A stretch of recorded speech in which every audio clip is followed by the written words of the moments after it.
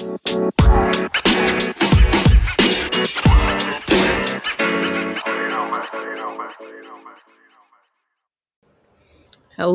friends, enemies, potential friends, and potential enemies.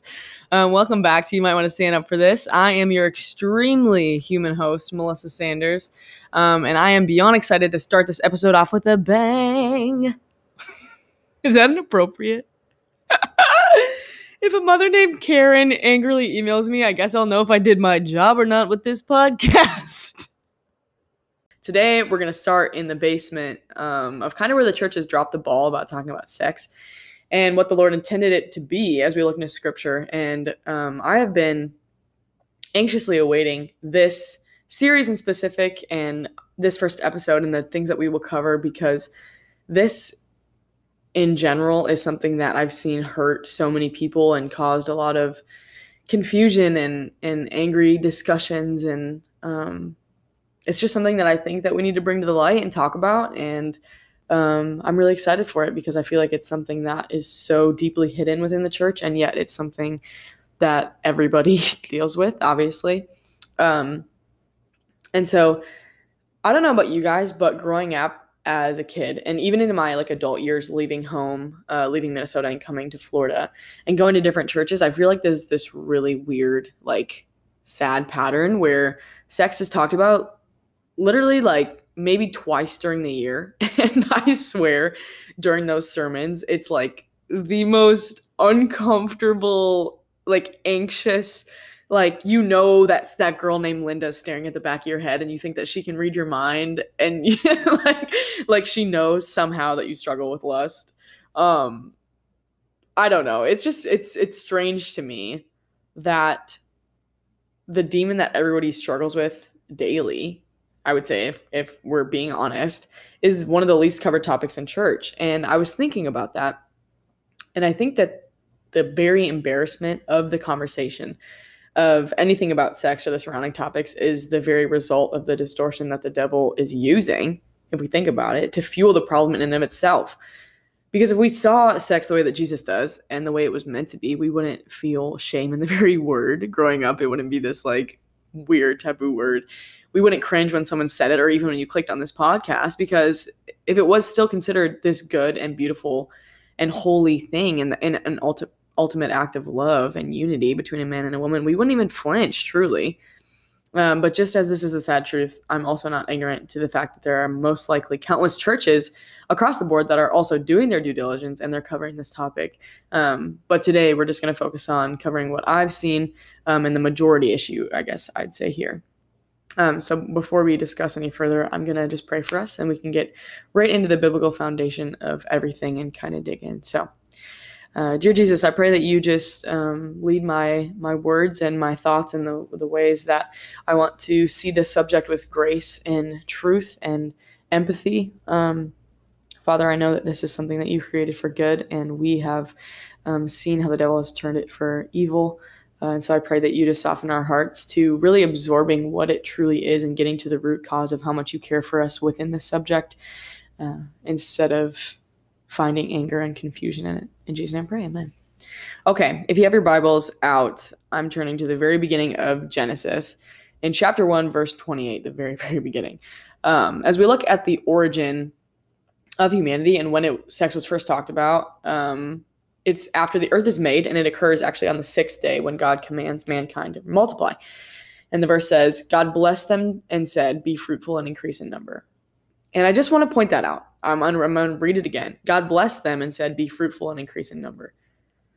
And we have to look at the wording there, because I know many, many, many people that are listening to this right now were told growing up, sex is bad. And I'm just like, what? No questions asked, none answered, no intervening, no talking about it, no open communication. It's just like in the Mean Girls movie, when the sex ed teacher, I just thought of this, is don't have sex, you will get pregnant and die. There's just no talk about it, and I don't know where we're truly getting that from. Because the last time that I checked, everything that the Lord creates and touches, and more specifically in this verse directly blesses, is bound to be good. But if the church has this deeply imprinted bad connotation of sex from the moment we can understand what it is, then it'll twist our view of it. And I actually did a poll on my Instagram a while back, and I asked people to answer some questions truthfully. I had asked them if growing up in the church or around like fellow Christians or even around, pastors or whatever it may be, if they had the connotation that sex was or is bad. And the results were, of around the 273 people that had answered, 81% said that yes, they had that connotation that sex was bad growing up. And I knew that the response would probably weigh heavily on that side, but those results made me so sad.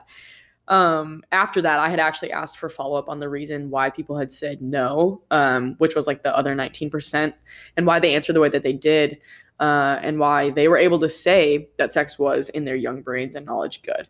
A couple people had answered that sex was discussed as a positive thing within the context of marriage, that it was a gift from God to celebrate marriage, made for pleasure with your spouse, and that was made known by their pastors and mentors. And one person said that they knew for now, as in like an unmarried teenager, to stay away from it, but that her parents had made it clear that it's good, which is great. And I think that if many like more youth pastors were willing to listen and give honest answers, a lot more people would be in that category. These answers made me happy, but when I asked the same for what people had said when they said that sex was bad, or they had that connotation, I asked if it was more because of the lack of conversation about it or more like poor teachings, aka that it was just bad and not to do it and there was no like open, healthy communication. And of those responses, 107 people had said that it was a lack of conversation, 72 had said poor teachings, and multiple people had actually reached out to me and said that they would have said both if that was the occasion. So either way, once again, my guess was that it was pure lack of communication on the topic, and that was shown to be true. One particular story of one of my friends, she had DM'd me about it. It broke my heart, and I asked her if I could share the following. And this is just something that if you are a believer, I want you to know is not the truth. And if you're not a believer, know that this is not the correct way that the Christian church should be addressing sex. She said, and I quote, "In my Sunday school class called Preparing for Adolescence, LOL, we were told our virginity was like a fresh new apple. If you had sex before marriage, it was like letting him take a bite from the apple. And then after that, the apple would get moldy and no one would want to eat it after someone else had already taken a bite of it. It gave all of us girls the idea that once we had sex, it was ruined forever and we were unwanted, even if we were Christians that received Jesus. Honestly, it was so hard to deal with some of those thoughts for so long because it planted an idea in my head that I was worthless." I literally have chills on my legs. Every time I read this, I hate it. And not only is that completely false and it takes out the grace and the redemption of Jesus, but it's so specific towards the females and talking towards just the girls about our purity. And that's something that I'll cover a little bit later. And that's frustrating. But I think one problem today with Christians and the Christian society that involves myself, obviously, is context. Like even when reading the Bible, we don't bother to gather historical context, literary context, grammatical context, all of those contextual effects of the Bible, which is a whole nother podcast in and of itself. But taking this story, can you imagine if just like one youth pastor or head pastor could send like a mass email to the globe of all other pastors saying, if this is your stance, you need to go to your prayer closet. Because we need to teach teenagers and where that stems and where thinking about sex and those feelings and our bodies are changing. We need to teach them that it is not bad. And I think about how much heartache and hurt that would save. And I know that some people still have church hurt from years ago in youth group, just being told it's bad and then being moved into a healthy marriage and still carrying that shame, even though it's okay. And this is not just us as Christians that carry that shame of the world and this weird ambiance around sex. I remember actually, I was sitting and I had a great conversation kind of about this. I was sitting with a couple friends when I was in the military during EMT training, and we were just eating lunch, and they were asking some questions, and one of them looked at me and they said, "But why does God decide who and when we have sex with someone?" And within one of the next couple episodes, we'll be talking about homosexuality and the LGBTQIA plus community. But I remember asking Jesus, I was like frantically trying to find an answer and trying to cushion the truth for non-believers. And I just finally said, I was like, for our protection. And they kind of looked at me, and I asked them if all of their sexual experiences were without shame and emotion and pain afterwards. And it was like silence. And I think that the wheels started spinning. And I'm not saying that they became, abstinence activists in that moment, but what I wanted to get at was not the answer. It's in the Bible. When we resort to that answer, no matter the issue, we're leaving out the caring and the delicate nature of Jesus' plan for our lives. It's almost like when our moms say, don't do that. And we're like, why not? And she responds, because I said so. Like, wow, Mom, you should be a lawyer. Like, I'm convinced. No, like, what happens? We usually have a greater intensity to do said thing because of the lack of explanation. It drives us to believe that our needs aren't being met and that we're not actually being protected and we're not being cared for. And actually, in the book Irresistible by Andy Stanley, he's an amazing pastor and author.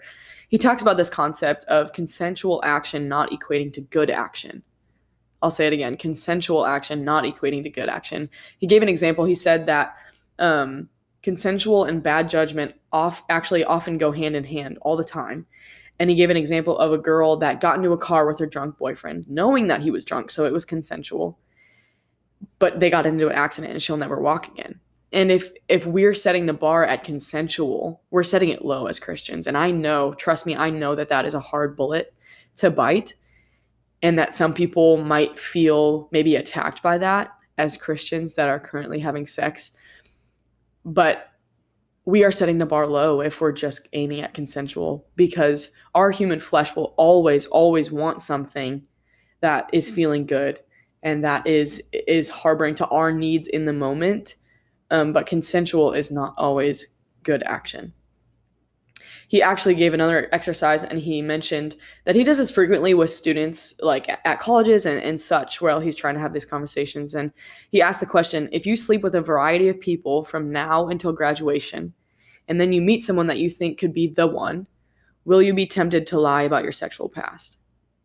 And the answer was actually almost always yes. I mean, think about that. If your sexual behavior with people you hope maybe to never see again sets you up to lie to the person you hope to see every day, what does that imply about the sex that you've had? Because anything that makes us liars for life is a sin, because lying dishonors the people with whom we've lied to. And yet this is not entirely our fault. The shame and the fear and the awkward and the complete diversion of this whole topic was started long, long ago, a couple chapters forward in Genesis. If you actually flip in your Bibles, or if you're just listening, if you're in the car, please do not flip to the Bible. Please don't flip your Bible. Please do not read your Bible while you're driving. I will read it to you. It's in chapter 3, verse 6. And we see that section might be labeled the fall. And if you're not familiar with this story, if you weren't raised in the church, or you were and you don't recognize when I say the fall what that means. It's the story of Adam and Eve, and when they were created, they had no shame in their nakedness. They were born naked, and they were actually called very good when God created them in Scripture. And this is after he created an entire beautiful planet with rolling hills and rainbows and waterfalls and tulip fields and trees and mountains and waves of the ocean, and he described it as good. And then when he made us, he said it's very good, which in the Lord speak, good in and of itself is something beyond any version of our word of good. We've watered that down tremendously, and we've saturated it because the Lord himself is good. And that's how beloved and beautiful we were, not only in God's eyes, but each other's. Our bodies weren't feared. They weren't objectified or distorted to us yet. They were very good. And after this, a serpent comes, which is Satan in the form of a snake, and he tempts the woman to eat from the only tree that God commanded them not to eat from. And they were immediately introduced to sin, and shame was a part of this. And it says that they realized that they were naked and covered themselves. Jesus later comes to look for them in the garden, and they don't respond because they're ashamed and they're afraid. And God eventually finds them. And from there, he introduces consequences and the beginning of sin and what we know commonly as the fall of humanity. So the devil's intention from day one was to inject shame and hurt and grief into anything that Jesus made for good, truly. And this included our bodies, this included sex and relationship with one another. And when we conceal this topic, he's literally winning because that was his plan in the first place. We're actually declaring that shame and the awkward around the topic, much like Adam and Eve's nakedness, is of higher importance to stay away from than the love of Jesus. And this brings me to my next point surrounding the problem that many of our past leaders and parents and mentors have slipped up on. And I firmly believe that with anything that is needed to be addressed by the church to protect the body and the people within it, the aversion from it and the lack of detail in the redemptive qualities of the Lord creates a more adverse effect. So in this case, the less the leaders in the church talk about sex, thinking that avoiding the topic will just, lead to a numbness and an aversion from students, the more our human mind will actually create in us a curiosity to find answers for ourselves. And if we're not getting information from the source, from our leaders, from the Bible, or from what Jesus has spoken in the Word, where are we going to go? And the answer that I have is very, very scary for the youth of this generation and even my generation and those to come. It's the world. Think about it. How did you find out about sex? Was it your parents in a healthy conversation? Was it in the church? Or was it from your friends? Was it from the internet? Because kids will ask their friends, they'll ask the internet, they'll ask various advertisements with subliminal messages and any other thing that is inherently broken because the world is broken.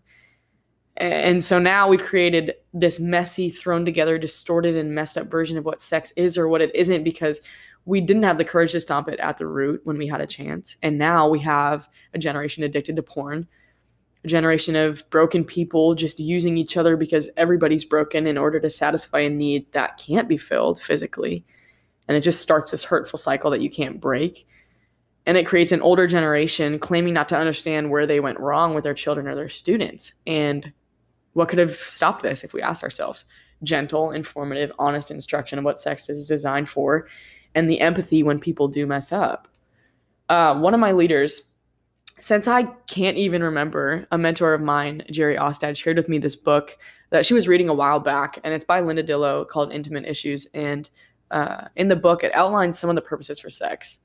The first of them being quite obvious is to create life, which is brought to us in Genesis 1:28 that we had read previously. The same verse that said that God blessed them and to be fruitful and increase in number, to fill the earth and subdue it and overcome it. This was his design to create more humans.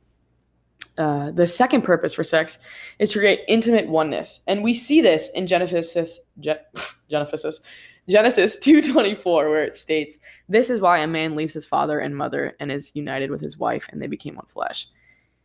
And I want to talk about this one briefly to explain what can happen if we aren't careful outside of marriage. When we think about this intimacy that's created with sex, it's important to know that this acts as the covenant that seals an emotional, spiritual, and really an innermost relationship between a man and a woman, not the other way around. And that's why so many people get hurt, because they're longing for this intimacy that doesn't magically materialize after having sex, because it's designed for those that love and know each other. And I listened to a series preached by Pastor Mike Todd of Transformation Church a while back. It was 3 years back before he even released his book, if you know what I'm talking about. It's called Relationship Goals. And I'll never forget that when talking about sex, he said that soul ties, or like a link between two souls that God creates when they become one flesh, it occurs. And he mentioned that people are unknowingly engaging in this act with people that they may not know or don't communicate with afterwards. And so in a sense, they are, and I know that this might sound weird, they're going around marrying people and creating soul ties that don't actually have that true covenant. And I know that that may be confusing, but in a simpler way, it's as if your heart is in your hands in like a form of a puzzle, let's say. And every time you have sex with someone, you give them a piece. And now your heart is slowly being placed in the hands of people that they may leave you, they may use you. And when you finally decide to get married, you just don't have as much left. And the scars from previous people are still there. The heart itself does not lose its value. I need you guys to understand that I am not making another comparison to the apple that's being bitten out of it now it's moldy. you're not losing value within the pieces that you have left. You're still the same person. You still have the same heart, but you just know inherently that there are some pieces elsewhere with other people. I want you guys to hear that so clearly, that your worth is not changed and your value is not decreased because of that. It's just knowing that there's absence as a part of you. And I'll never forget how this idea was printed into my brain so deeply. My senior year of high school, I was sitting in Jerry's living room, the same mentor where many groundbreaking conversations, as you'll later learn, took place before I would shortly go to college. And she looked at me and she said, Melissa, I need you to promise me one thing, that you'll be so careful with sexual sin because it's something that never leaves you. And she started to weep, and I was looking into the eyes of my role model, who is a wildly successful wife and mother and a pillar of strength and faith. And she was crumbling at the thought of her past where she had been scarred. And it mentions in 1 Corinthians 6:8-20 to flee against sexual immorality. All other sins a person commits are outside the body, but whoever sins sexually sins against their own body. Do you not know that your bodies are temples of the Holy Spirit who is in you, whom you've received from God? You are not your own. You were bought at a price. Therefore, honor God with our bodies. And so this describes the pain that sexual sin causes, because it's not something that's completely detached. It's not outside of ourselves. It's a physical and spiritual and emotional event that changes you, whether you realize it or not. And I know this to be true, not just with people that are Christians that I've talked to and believe in that truth. I've had very real, raw, tear-stained conversations with friends that I've made in the military that tell me that they have felt shame and they wish that they could take back things that they did. And this is the hurt that can occur when we don't take into account the fact that Jesus was creating sex and created it to seal this intimate oneness with our person that we're designed to be with forever, and who we choose to marry, is as innocent and detached that sex may seem. And that's something that I want to cover a little bit real quick. This is unplanned, but I think in the church specifically, the fact that we have not talked about sex, or we don't address it in a healthy way, has almost created a compartmentalization of our walk with Jesus in our life and our sexual, whatever that may be, past experiences, present. And I think that that is something that we need to have grace for ourselves from, because it is a direct correlation to church hurt of the shame that's put around sex. What I'm meaning by this, and kind of like an example, is I feel like our, whatever it may be, our lust, our addictions, our sexual experiences, I feel like we, in our brain, we place that to the back burner. And then we are able to still go to church on Sunday, or still go to youth group, or still be in a discipleship group. And we completely place it on the other end of our brain. And I've done this 100%. It's almost like you detach, and that we don't want to invite Jesus into the center of that because it's too shameful and it's something that's so sensitive. And so then it's just sitting there, and then it just festers and it continues to become a desensitized part of us. And then we just continue to do those same things because, if we're being honest, after a while, it doesn't feel wrong and we don't get conviction about it. And that's something that we need to have revelation about in the church, and saying that we haven't talked about this subject to the point where we decompartmentalize how it's supposed to be involved with our relationship with Jesus. And we're so desensitized to it that now we're losing conviction over it. And I know that that may be very controversial, and it may be something that people don't agree with as an excuse. And I'm not saying that I agree with that as an excuse either, but we do need to get to the root of things, and we need to have empathy for people that are struggling with this, instead of just saying, hey, you should be convicted about it and it's wrong. Because when has that ever done us any good, if we're honest? If you're having a conversation with a friend and they say, hey, I'm struggling with porn, are you going to go up to them and are you going to say, you should be convicted about that? You should know that that's wrong and you should stop doing that? Is that more than likely going to change them, or are they going to distance themselves from you, and are they just going to fall back into a deeper hole because now you've placed shame on top of something that was already shameful and you didn't need to tell them that it was bad? You know what I'm saying? Like, I feel like as a church, we need to move past shaming and trying to throw conviction on people, because you can't have conviction for another person. You can't have conviction for another person. I'll say it again. When you are trying to place a conviction on another person, that's condemnation. Conviction is from the Holy Spirit, and that's from within. And so if they're not having that conviction on their own, you telling them that it's wrong is not going to do anything but drive them farther from you and probably farther from the Lord. So that was kind of a little segue, but I think if we as a church dig into the roots of why, then we'll get way farther than just telling people how. Moving on to the third reason, and that is for knowledge. Sex is for knowledge. And this one threw me off a bit at first. I was like, what are you talking about? But when we go into scripture in Genesis 4:1, it says in the NIV version and a couple others simply that Adam made love to his wife Eve, and she became pregnant and gave birth to Cain. But in some earlier version, it had stated that Adam, quote unquote, knew his wife Eve, because the Hebrew word for sexual intercourse is actually to know.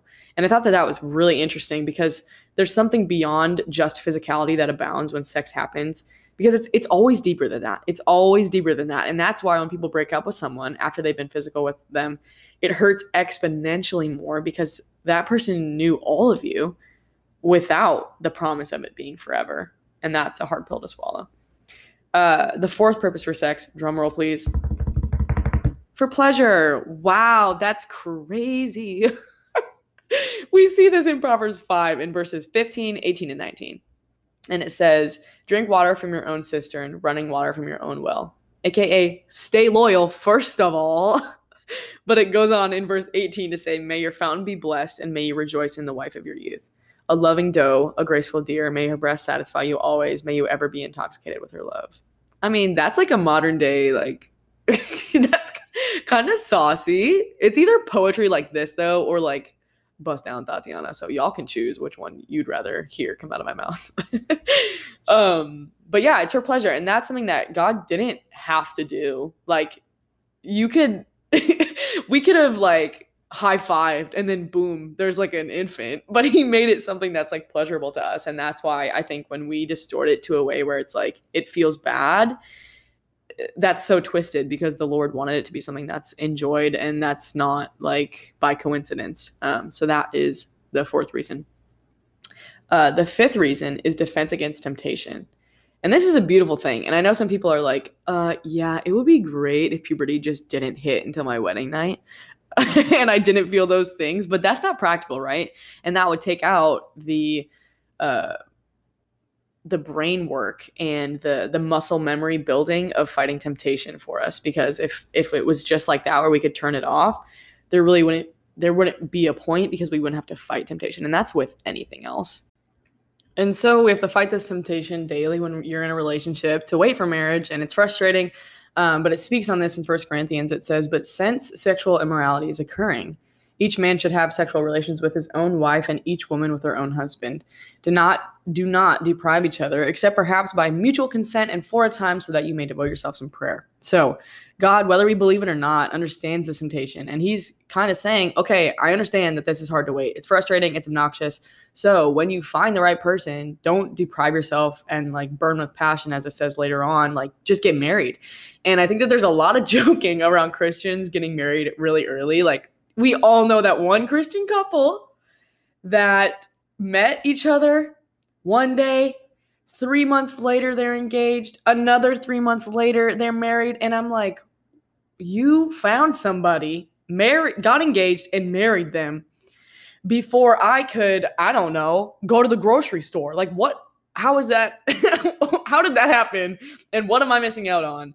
And what am I missing in general? But if we think about this, in biblical times, people were married, teenagers got married. Females at like 12 years old and a day was minimum. And for males, it was 13. And that's the age that Jewish rabbis set. And by 18 or 20, it said that a male was certainly, like, without a doubt, already married. So when we think about how this age has been pushed in the 20th century and the 21st century, where we are getting married, mid-20s, 30s, 35, like there's not really, there's a middle ground. We have to realize that kids were getting married. Like, they didn't have to wait a ton of time. They didn't have to struggle through this temptation for years, upwards of a decade past when they got married, because they were already married right when puberty hit. So like I said, later on in the chapter, it says, but if they cannot control themselves, they should marry, for it is better to marry than to burn with passion.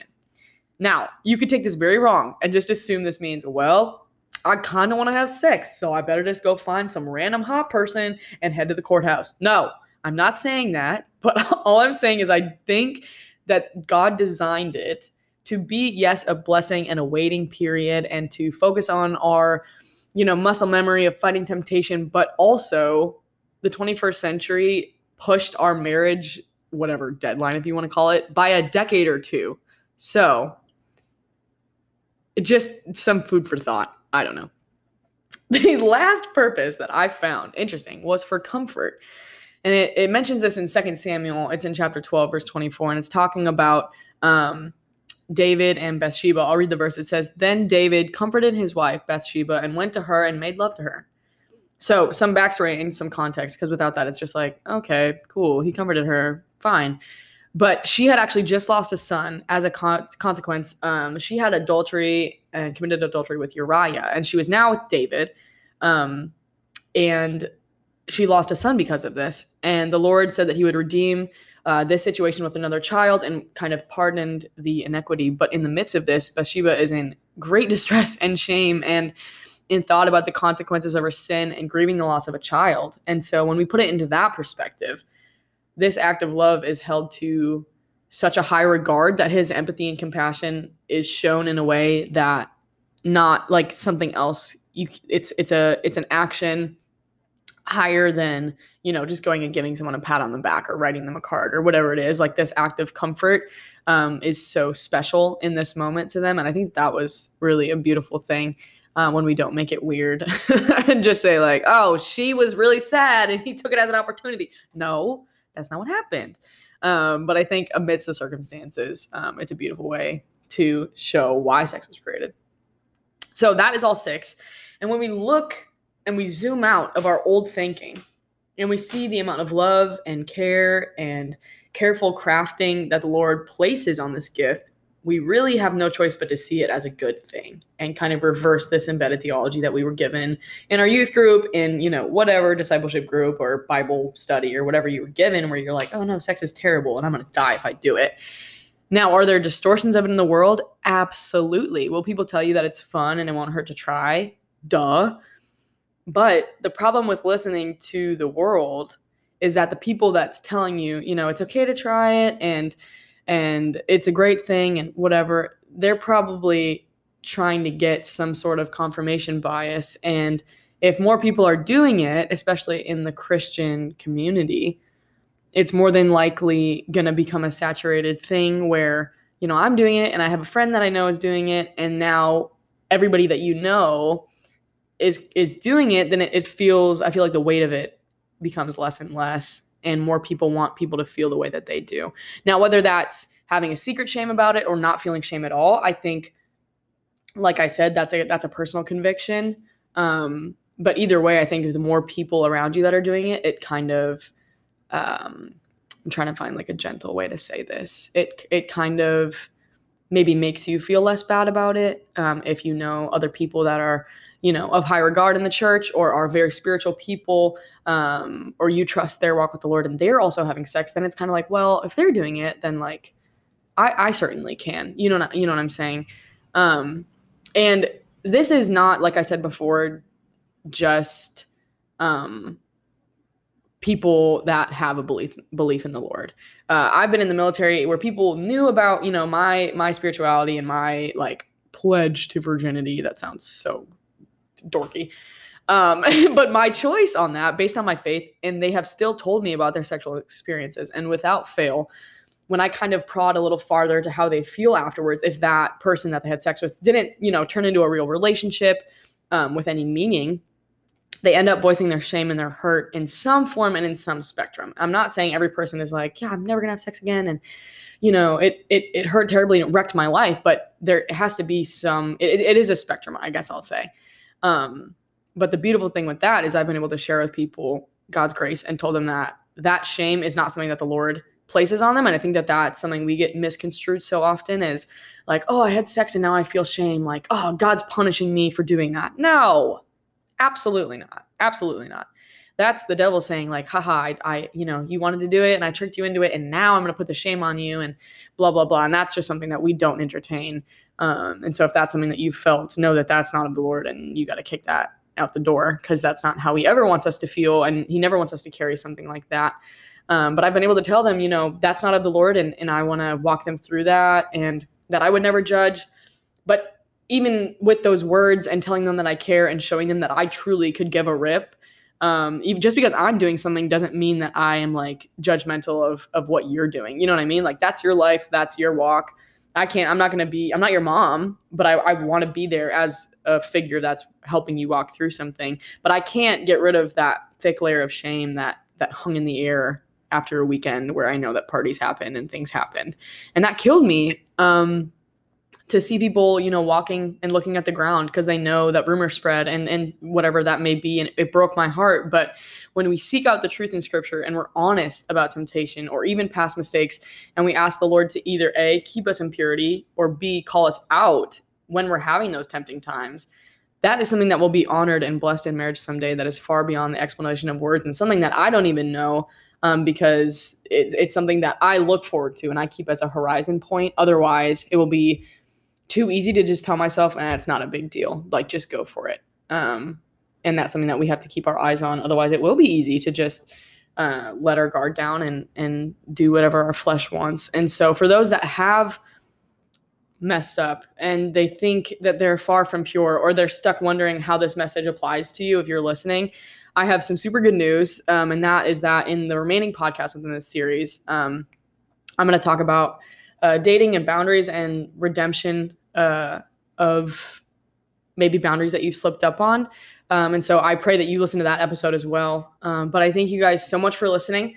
I pray that you heard something that elicited a deep breath within you and found truth in something, and know that if you struggle with this, aka if you're a human being and you're listening, I'm going to walk us through a prayer that will kind of help us. But I pray that you hear the gentle tone within my voice if you are somebody that is dealing with this, and whether you feel convicted about it or not, know that this is something that I understand, and I pray that whatever this walk looks like for you within that, that you find peace and some comfort within this episode. So let's go to the prayer. Jesus, help me to see that sex is a good gift that you created and not some curse that we must fight with. Help me to find strength and fervency in you every day to combat this desire, so that when the time comes, I can give everything I have to my spouse. And Lord, if I've slipped up already, hold me in your arms and remind me that I am new in you and that my value has not and will never decrease. Amen. All right. Thank you from the bottom of my heart for listening to the first episode. Don't forget to tune into the next episode, where we will discuss not only men, but women with the struggle of porn, and how this distorted view of sex brings not only shame and fear into our hearts, but into our relationships and into the world as well. Don't forget to stand up for each other. This is Melissa Sanders signing off. Over and out.